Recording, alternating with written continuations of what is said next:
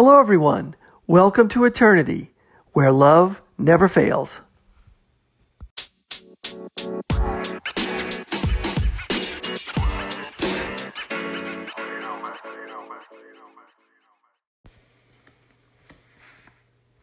Hello, everyone. Thanks for listening. This is the Eternity Bible Study Podcast, where we walk through the Bible together every weekday, Monday through Friday. We're podcasting from here in the United States and in Zambia with a goal to share our thoughts and encourage one another as we read God's Word together, verse by verse. My co-host in Zambia, Matali, and I are both listening to Through the Bible podcast and then sharing our thoughts and encouragement with you. From America to Africa and everywhere else, God is in control. As always, our attribution goes to Through the Bible with Dr. J. Vernon McGee. So if you've ever wanted to try to read the Bible every day, we hope you can join us. We're regular people just like you, trying to learn more about God and walk in step with His Holy Spirit. So if you have your Bible, feel free to read along. And if not, no problem. We'll put it all together for you. So let's get started. Today, we are looking at Jeremiah chapter 29 and chapter 30. These are times when the nation was just getting ready to fall. The city was just getting ready to fall. Nebuchadnezzar is ready to break down the city. And many people have already been taken away to Babylon. Can you imagine what that would have been like to have Tori have been taken captive from your country, where you live, as a prisoner, and be taken off to a whole other country? And, probably the conditions were really, really harsh there, probably treated terribly. Many people might have already died that you know. Maybe people in your family have already died that you know. And now you're there, you've been ripped up, and maybe deep down inside you had a belief in your nation that God used to be with this nation, and maybe you were thinking you had believed in the false prophets that things wouldn't happen, or you would believe that, nothing could break down our city, nothing could break down our nation. You were probably told that from all, very little. You probably took your nation for granted. You probably took the military for granted. You probably took your own safety for granted. Sometimes we get that way, even today.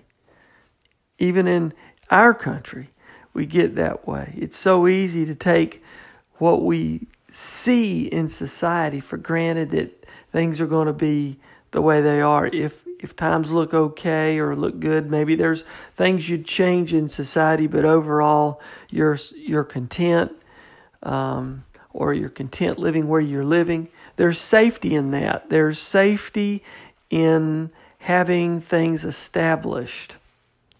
There's reassurance in that. All those things, God's showing them that those are temporary things. And all those things that you felt like, no, it didn't really matter. Maybe the sin that was in their life didn't really matter. Or maybe, the ways they acted, where their hearts were after. Maybe their hearts weren't really centered on God. Their hearts were centered on all these other things that they wanted. Centered on ill-gotten gain, or centered on immoral living, or things like that. In today's society, we sort of view it as really complicated. And wouldn't it be great to get back to a simpler way of life? And then, we wouldn't have so much sin in the world. Well, look, back in this day, life was very simple. But look how much sin was in the world then too. So the complexity of our life doesn't really create the sin. It's what's inside men's hearts in women's hearts that creates the sin. There's just as much sin going on here because people didn't trust God. And it all starts in the heart. The sin starts in the heart. It doesn't start on the internet. It doesn't start in the bars. It doesn't start, out on the streets. It starts in men's hearts. And so you have corrupt religious rulers not giving people the word, leading people astray. False prophets leading people astray. So now Jeremiah is here. He's still back in Jerusalem, and he is, I believe he's in Jerusalem, but he is writing letters now, this letter to people who are actually exiled. He's writing a letter to them so that would give them hope. Have you ever been away from home and felt homesick? I mean, I have. Have you ever gotten that letter from somebody like your mom or your dad, or you gotten a letter from a family friend, your family, or you got a letter maybe from a friend that you knew from back home, or somebody that you really loved or cared about, and you got that letter and you saw that letter, you saw their familiar handwriting. I mean, it just felt so good even before you opened the letter. And then you saw the familiar handwriting, and you could just hear their words as you read the letter. Didn't that just give you strength for the day, peace for the day, extra just positive feelings for the day? It gave you hope for the day, didn't it? I mean, it did for me one time, many times I can say. But I just really relate to that, getting a letter from somebody you love. That means so much to people. Sometimes the internet, I think, takes away from that personalization of a handwritten letter. There's something about it because you have a piece of the person. A handwritten piece of the person. So that must have felt really good. So this is what Jeremiah is doing. He's trying to give these people hope. He's trying to, God's directing him to still take care of these people who've been exiled. Now, the reason, again, they're exiled is their hearts weren't right with God. But God, this is showing God's love. God's love still is in control. God's sovereignty is still in control.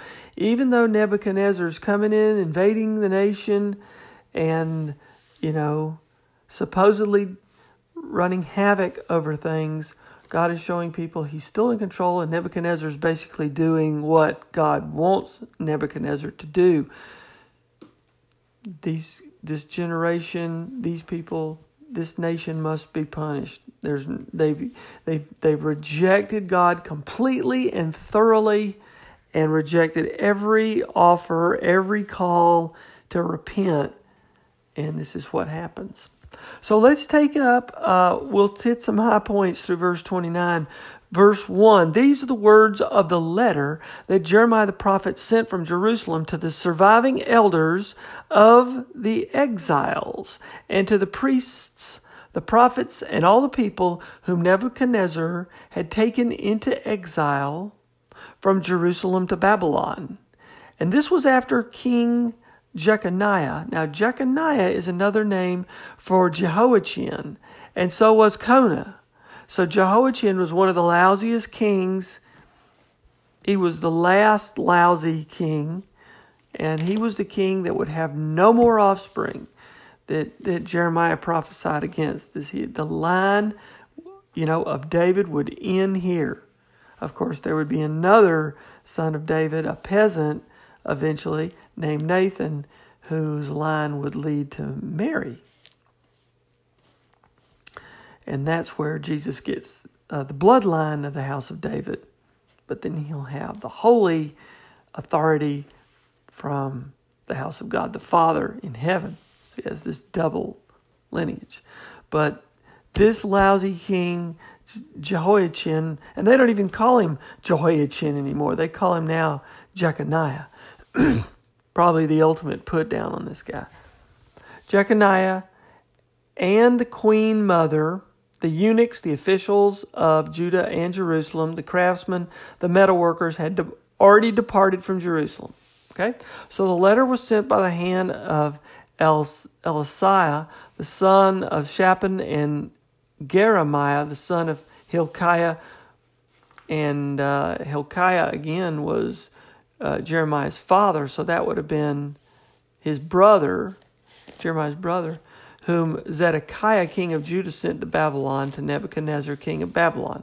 And it said, verse 4, "Thus says the Lord of hosts, the God of Israel, to all the exiles whom I've sent into exile from Jerusalem to Babylon, build houses and live in them, plant gardens and eat their produce, take wives and have sons and daughters, take wives for your sons and give your daughters in marriage, that they may bear sons and daughters, multiply there and do not decrease, but seek the welfare of the city where I have sent you into exile, and pray to the Lord on its behalf for its welfare. You will find your welfare. For thus says the Lord of hosts, the God of Israel, do not let your prophets and your diviners who are among you deceive you, and do not listen to the dreams that they dream, for it is a lie that they are prophesying to you in my name. I did not send them, declares the Lord." So he's telling them to go and multiply there and live, because you're going to be there 70 years. So he's saying it's okay to be there, but don't listen to the false prophets. Verse 10, "For thus says the Lord, when 70 years are completed for Babylon, I will visit you, and I will fulfill to you my promise, and bring you back to this place. For I know the plans I have for you, declares the Lord, plans for welfare and not for evil, to give you a future and a hope. And then you will call upon me and come and pray to me, and I will hear you. You will seek me and find me when you seek me with all your heart." This is great. This is a great verse here, famous verse here. And God's saying, He's asserting His sovereignty, He's asserting that His will is going to be done. And He's asserting that after this 70-year time, He's already planned it out. He's already planned out what's going to happen. And He's going to come and visit them and give them strength. And He's going to give them hope. He's going to give them a future. And the presence of the Lord will give them strength. It's the presence of the Lord. Right now, they don't have the presence of the Lord, but they have the encouragement from Jeremiah. And the people will once again call on the Lord and pray, and He will hear them. But they will seek Him with all their heart. And if we seek God today with all our hearts, we will find Him. We will have His presence. This is a promise to us as well. "I will be found by you, declares the Lord," verse 14, "and I will restore your fortunes and gather you from the nations and all the places where I have driven you, declares the Lord, and I will bring you back to the place from which I sent you into exile." So in other words, He's telling them He's going to eventually help them.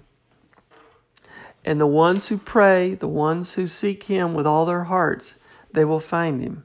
They will find His presence. And they will find that strength. And He will somehow, He's telling them, I'm going to somehow bring you back. Now, maybe they're thinking, oh, God's going to come. Maybe the Messiah is going to come and conquer Babylon. Maybe that's what it's going to be. Of course, it's going to work out where Persia is going to conquer Babylon, and then God's going to use the king of Persia, which is King Cyrus, and King Cyrus is going to sort of understand the prophecy about himself from Isaiah. He's going to be fascinated by the fact that he has been prophesied about, and that he's going to want to fulfill this prophecy. that he's going to return the people back to Israel. But that's how God's going to do it. And he uses the word because a couple of times here in verse 15. Because you said the Lord has raised up prophets for us in Babylon, thus says the Lord. He's saying you're going to get punished for this. And because they didn't, verse 19, because they did not pay attention to my words, he's sort of laying down why this punishment has to occur. And down in verse 23, because they have done an outrageous thing in Israel. They have committed adultery with their neighbors' wives, and they have spoken in my name lying words that I did not command them. I am the one who knows, and I am the witness, declares the Lord. The Lord says, look, I know what's going on. I know what's in men's hearts. You don't have to. I don't need anybody to tell me what's going on. I already know. And I'm the witness. People have utterly turned away from him, rejected him thoroughly, and that's the reason all this is occurring. Okay, so, and then there's, to complete verse 29, there's another false prophet, Shemaiah, false prophet. He is actually going to be punished as well. So again, God hates these lying false prophets. Now, chapter 30 will hit the high points here. Nebuchadnezzar is now outside the city walls. He's about to break the city. Jeremiah, as McGee points out, has been put in jail. Okay, so time has passed, and now we fast forward a little bit more, and now the city's ready to break. Chapter 30, verse 1. The word that came to Jeremiah from the Lord. Thus says the Lord, the God of Israel, write in a book all the words that I have spoken to you. For behold, days are coming, declares the Lord, when I will restore the fortunes of my people, Israel and Judah, says the Lord. And I will bring them back to the land that I gave to their fathers, and they shall take possession of it. Verse 4. These are the words that the Lord spoke concerning Israel and Judah. Thus says the Lord, we have heard a cry of panic, of terror, and no peace. And now, ask now and see, can a man bear a child? Why then do I see every man with his hands on his stomach, like a woman in labor? Why has every face turned pale? Alas, that day is so great, there is none like it. It is a time of distress for Jacob, yet he shall be saved out of it. Now, a couple of different interpretations on this McGee was talking about. He's saying, okay, times you think are going to be tough, well, they're going to be really bad. When you have to go through being exiled. And this is sort of directed to the people who are still in Jerusalem. They're sitting inside, trusting in their city walls to hold against King Nebuchadnezzar. But Jeremiah is saying, you think times are bad right now. Just wait until he conquers this city and takes all of you people remaining into exile. Everybody's pale face. Everybody looks like they're in labor because they're groaning. They're walking around holding their stomach because they know something's getting ready to happen. You can sense it. You can sense that the political leaders are weak. You can sense that the religious leaders aren't giving anybody any strength. They're weak. There's no value in things right now. Maybe the economy's all disrupted. Maybe it's hard to buy things because things are scarce. Food may be scarce. Things are disrupted. Hardship on the land. And he's saying times are even going to get worse. The day is so great, there's going to be nothing like it for you. It's a time of distress. But he's saying a little hope because you're going to be rescued from it. So have hope. You're going to be rescued from it. But another interpretation might be, as McGee was saying, it's like the day is so great there's nothing like it, like the day of the Lord. This is forward looking, like the day of the Lord is finally going to restore this kingdom. Because this is a forward looking verse here, that the kingdom is destroyed, but this promise that we have to restore Jerusalem, it will be restored after these 70 years, but it will be ultimately restored on the day of the Lord. The presence of the Lord back to the people will lead them back and give them Jerusalem back, and they will rebuild it. But it will be the presence of the Lord Jesus, that will restore the ultimate Jerusalem back. Verse 8, and it shall come to pass in that day, declares the Lord of hosts, that I will break his yoke from off your neck, and I will burst your bonds, and foreigners shall no more make a servant of him, but they shall serve the Lord their God, and David their king, whom I will raise up for them. So this is David their king. So King David's already dead. So this verse, kind of looks forward to restoring the city of Jerusalem, but in a way it kind of looks even farther down the road than that. And not only is he giving them hope in their future, sort of their immediate future, but for some of these people, they're already going to be dead. They're not going to live 70 more years. Some of these people are already middle-aged or elderly or something like that, and they're not going to even live 70 more years. So he's saying, maybe in a way to them, don't worry, I've already got you for those who trust in me, for those who believe in me. Because this city is going to be raised up as an eternal city. King David will be raised up. So that is that's sort of a little bit of a forward-thinking prophecy there. So, but again, God is saying through here. Verse 10, fear not, O Jacob, my servant, declares the Lord, nor be dismayed, O Israel. For behold, I will save you from far away, and your offspring from the land of their captivity. Jacob shall return and have quiet and ease, and none shall make him afraid. For I am with you to save you, declares the Lord. Okay, so this is a ray of hope. We'll drop down to verse 18. Thus says the Lord, behold, I will restore the fortunes of the tents of Jacob, and have compassion on his dwellings. The city shall be rebuilt on its mound, and the palace shall stand where it used to be. Okay, we'll drop down to verse 22. And you shall be my people, and I will be your God. Verse 24. The fierce anger of the Lord will not turn back until he has executed and accomplished the intentions of his mind. In the latter days, you will understand this. Okay, so this is laying out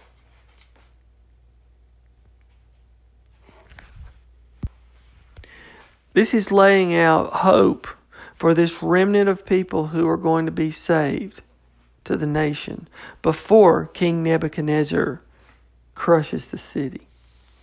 So we are at a very, very intense part, very dramatic part of this history here, as God has been preparing them in many ways for what's getting ready to happen.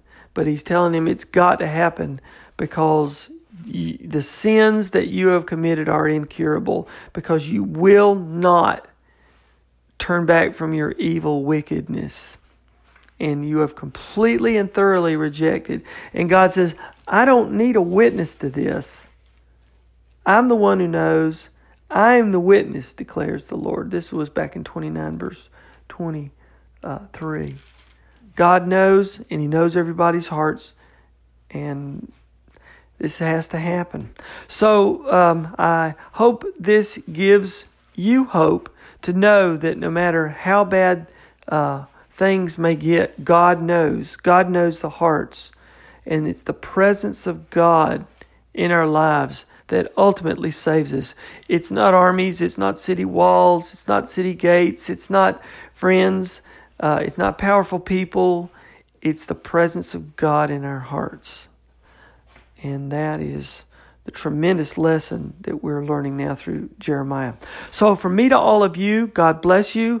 I'll see you next time tomorrow as we continue our study in this awesome, awesome book of Jeremiah. Now I'll turn the rest of the podcast over to my co-host in Zambia, Matali. Matali, I hope you're doing great. I'm loving this study just like you. So I can't wait to hear what you have to say as well. God bless you all. I'll see you tomorrow. Take care. Hello, so today's teaching is coming from Jeremiah, beginning at chapter 29 from verse 1 all the way to chapter 30, verse 24. So here, the main highlight in today's teaching is the hope in Christ. We cannot have confidence in our economy today, in our political authority, in the religious authority, but at least, as children of God, we have hope in Christ. That blessed hope, because our Lord Jesus Christ, He died on the cross for us, and He defeated death, and He rose again. And we have that blessed hope that He's coming back again, in order for us to all receive our salvation and eternal life. So, because Christ is full of grace and is full of mercy, no matter how many times we stumble and fall, we still have that blessed hope. Like the children of Israel, they turned from God, they rejected God, but God still gave them so many chances, and they told them to turn to Him, and He was going to bless them and deliver them from their captors. So here at chapter 29, it has a glimmer of hope, a glimmer of light, as, there has been a great deal of judgment in the previous chapters that we have been studying, and, there is judgment yet to come. But there is that glimmer of hope. There is light at the end of the tunnel. So Jeremiah had actually enacted this out by making a yoke of wood for himself and for the rulers, and that was the princes and the religious rulers. And he put it on his own neck, and he told the rulers to bow before Nebuchadnezzar that there was coming. That was actually coming to take them captive. And the false prophets said no, this wasn't. They were not going to carry that yoke, because they said that God will deliver them and the city, God would actually never deliver them and the city into the hands of Nebuchadnezzar, nor will their enemy destroy the temple. So these people, were paying tribute to Babylon already, and one delegation had already been taken captive, and the temple had not yet been destroyed, and the people thought they were not going to be destroyed. This is what the false prophets were actually preaching, like, God can never deliver us into Nebuchadnezzar, and he, this is a fortified city, He's going to take care of us, and this is how people actually looked at it, and it won't be destroyed because it's God's temple. And, they regarded it as, a fetish. And this is what a lot of people actually believe, and they believe in, because I carry the Bible, nothing bad is going to happen to me today, and God is going to protect me, and God is going to bless me. And people also say, people look at it like, because I'm affiliated, or I belong to a certain church or a certain religion, God is, I'm guaranteed of, automatic protection. They look at Christianity and, all the the things that they carry, or the organizations they're associated with, as a good luck charm. But it doesn't work like that. So Jeremiah made it clear that not only would the yokes of wood be removed, and they were temporarily moved as Nebuchadnezzar let up, because he wanted to let he kind of let up, and he wanted to let the return, he wanted to let that delegation actually return, and would have returns the vessels of the temple. But these people went on in rebellion against God. And and Zedekiah at that moment was plotting to rebel, and was trying to get the nations to actually join him. And Jeremiah told him not to do that. He says, bow down to Nebuchadnezzar. And Zedekiah didn't listen. And Jeremiah told him the yokes of wood will be broken. And they would not only be broken, but they would be replaced by yokes of iron. And when Nebuchadnezzar next time, came out, it wouldn't be so easy. He was going to completely destroy the cities and take them all into captivity. And so here, despite this dark message, and despite the judgment that was coming upon them, there was that glimmer of hope. So here, word, like the word for them who went into captivity under Jehoiachin, he tells them not to rebel, and he tells them to go willingly, as God's judgment had come, and there was no way of actually deterring it. So Jeremiah was actually telling them, the word of God has actually come to me, go willingly. In order to avoid, mass deaths of, women and children, just go willingly. But they did not listen, because judgment had already come at their gates when Nebuchadnezzar and his armies gathered at, the gates to actually destroy the city. So here we see at chapter 29, verse 10 reads, "For thus says the Lord, after 70 years are completed at Babylon, I will visit you and perform my good word toward you and cause you to return to this place." So here, these are encouraging words. So he predicts the return back to the land. So they would go into captivity for 70 years. So, a time frame has been given, but judgment has actually come. But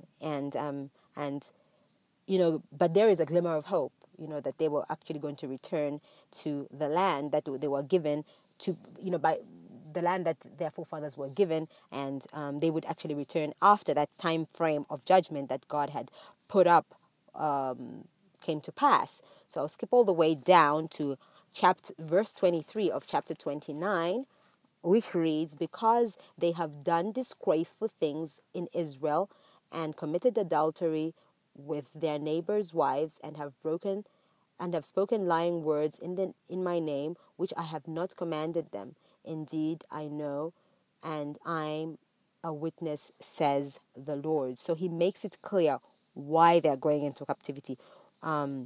What had happened is that, that middle class, which is the backbone of any nation, which was the backbone of, in Judah, had become corrupt because they were corrupt.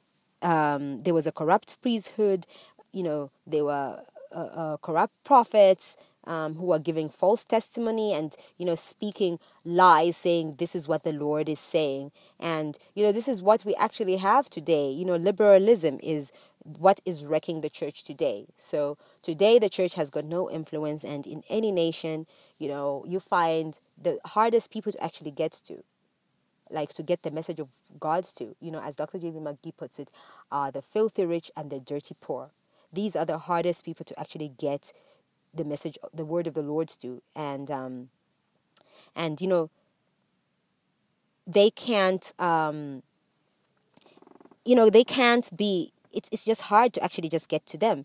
And, the nation, the middle class, they are the backbone of any nation. And once this middle class becomes corrupt, and this is what we're actually seeing today, once this middle class becomes corrupt, this is the middle class of people that also got corrupt in Judah. And this is what contributed greatly to their captivity. And, this is where you tend to see the moral decay, because you have a few people at the top, like, who are just really filthy rich. And the majority of the people are the middle class people. And then you also have like the dirt poor people.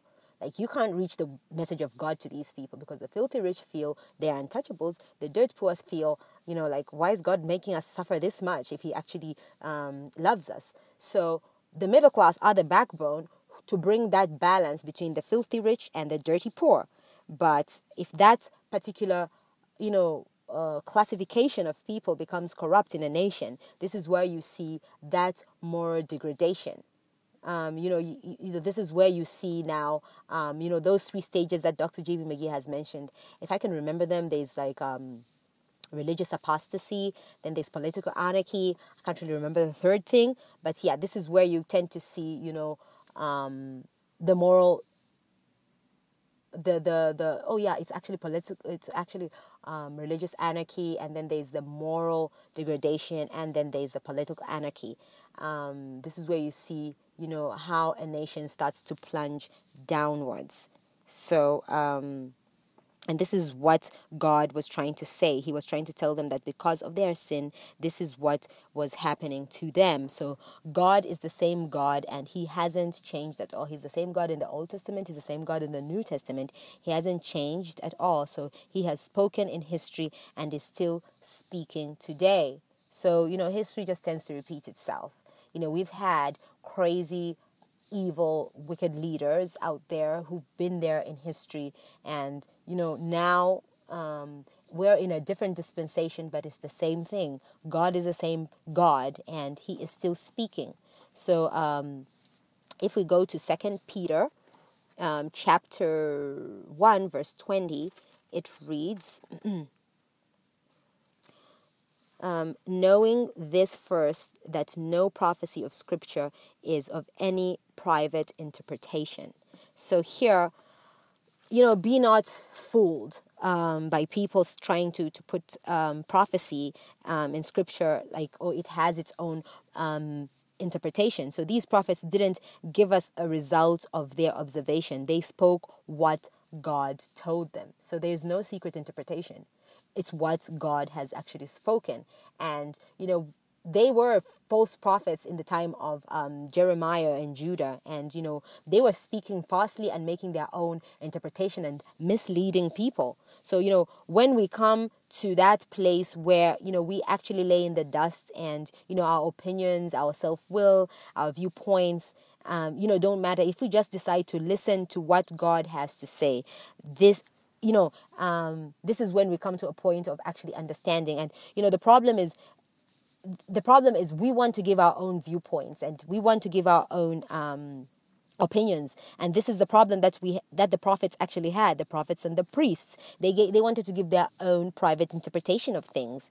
And in that day, the princes and the people were trying to give their own viewpoints and question God. And, God is the creator. I mean, we just merely exist in his universe. And this is the problem that we have today.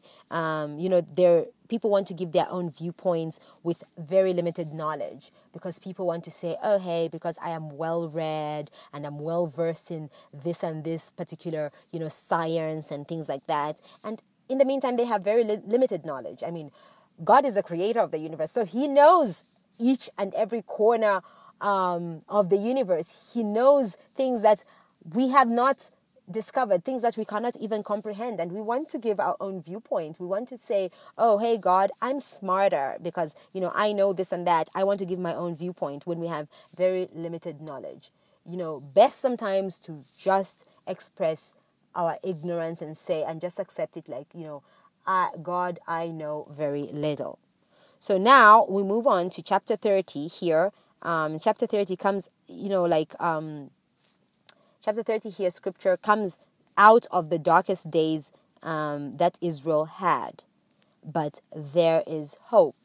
So Like I said earlier in the beginning, there is hope in Christ. That's, for me, my main highlight here. Despite all the troubles and tribulations that we go in, there is always that glimmer of hope in Christ. So the prophet here has been arrested, and 7 years have passed since Jeremiah had his conflict with the prophets, and every year reveals the prophecies that Jeremiah was actually giving. After his conflict with the prophets that he was giving. So here, God is now instructing him to write his prophecies. At verse 1, chapter 30, it reads, "The word that came to Jeremiah from the Lord, saying, Thus speaks the Lord God of Israel, saying, Write in a book for yourself all the words that I have spoken to you." So now, Jeremiah, he's out of the court. He's now in prison. He's now sitting, and God is actually instructing him to write down these prophecies. So verse 3 goes on to read, "For behold, the days are coming, says the Lord, that I will bring back from captivity my people, Israel and Judah, says the Lord, and I will cause them to return to the land and give them their fathers, and they shall possess it." So here, these are the words of the Lord. Despite, the many, despite these people rejecting God and turning away from God, the greatest sin that one can commit is to actually reject that pure love. And God has that pure love for us. He has a lot of love for us, and he still has hope in us that we will return to him. And here, he has promised the people, like, if they just turn to him, willingly, he will return them to the land that he actually promised them. So here, verse 5 goes on to read, "Thus says the Lord, we have heard a voice of trembling, of fear, and not of peace." So here, the people had actually heard this from Jeremiah, that there would be no peace. But the false prophets had said, peace is coming, peace is coming. And this is what's happening today, we hear from, all these different organizations, trying to bring out peace, world peace. We have Peace Corps, we have the United Nations, we used to have the League of Nations, all these peace organizations trying to bring out peace, and they're saying, there's going to be peace, there's going to be peace. Man cannot bring peace. Man's heart is wicked beyond comprehension. And the false prophets had actually said, no, peace, peace, peace is coming, peace is coming. And they did not listen to the prophet Jeremiah. So verse 6 of chapter 30 reads, "Ask now and see whether man is ever in labor with child. So why do I see every man with his hands on his loins like a woman in labor, and all faces turned pale?" So here now, they're going through a hard time, and the prophet Jeremiah, he sees a light at the end of the darkness. He sees, light at the end of the darkness of that particular day. So verse 7 goes on to say, "Alas, for that day is great, so that none is like it. And it is the time of Jacob's trouble, but he shall be saved out of it." So here is the glimmer of hope. So God says, the day is coming that you think is bad right now, but you haven't seen anything yet. There is the great tribulation. So the great tribulation hasn't yet come, and you're already seeing this as being bad. So turn to God right now, and have that blessed hope in him, and he's gonna come and remove us from here and from this suffering if we just turn to God. So verse 9 goes on to read, "But they shall serve the Lord their God, and David their king, whom I will raise up for them." So here, they will be returned to the land, and David will be raised up and will reign over them. So moving on to verse 18 of chapter 30, it reads, "Thus says the Lord, behold, I will bring back the captivities of Jacob's tents and have mercy on his dwelling places. The cities shall be built upon its own mound, and the palaces shall remain according to its own plan." So, the city that was completely destroyed shall be built up out of that rubble that's actually there. And, when will this actually take place? So we go to verse 24. It reads, "The fierce anger of the Lord will not return until he has done it, and until he has performed the intents of his heart. In the latter days you will consider it." So here, this is in the future. So at the end of 70 years, they shall return to the land. And God is, according to God's intent and according to God's program. So, here the message is that hope that we ought to look to Christ, and, that blessed hope. And, one thing that stood out to me that Dr. J.V. McGee pointed out is the greatest sin that someone can commit is to actually reject that pure love, the love of our Lord Jesus Christ. You reject the word, you reject God. And once you reject God, you're on your own. God rejects you, and you're on your own. And we cannot survive on our own. So let us always look to God and look to that blessed hope. So yeah, this is today's teaching. Thank you all for listening in. Have a pleasant day. God bless and bye-bye.